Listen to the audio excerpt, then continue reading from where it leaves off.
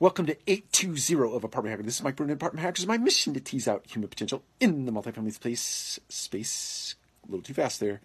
I want to talk about systems that empower versus systems that control. We're going to be brief today, but to the extent that you're putting policies and procedures in place and you're putting them in ad nauseum, every time you turn around, you're putting in a new policy, you're putting in a new procedure, new policy, new procedure, new policy, new rules, that's control. You're simply trying to control the masses. And I'm going to tell you right now, failure, big fat F, that does not work, not in today's world. The youth in our generation don't like to be told what to do. They don't like for you to give cause for them to conform. Doesn't mean that disciplines and routines in your business are good things for good business outcomes. And it doesn't mean that disciplines are not don't have their place in the business world. They do. But to the extent that you're forcing that, you're force-feeding people. We talked about shoving vitamins down one's throat to try to get them healthy as being a failure way to try to get somebody healthy. It's the same when you find yourself putting policies and procedures in for little tiny things here and there, and all of a sudden you have policy creep. People will leave that culture.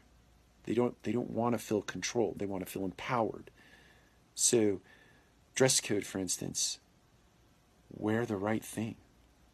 Wear the right thing. It doesn't have to be 13 pages. I literally looked at a career apparel guideline the other day that was 6 pages long of 10-point font type and went on and on and on and on. It was a snore. I wouldn't recommend reading it.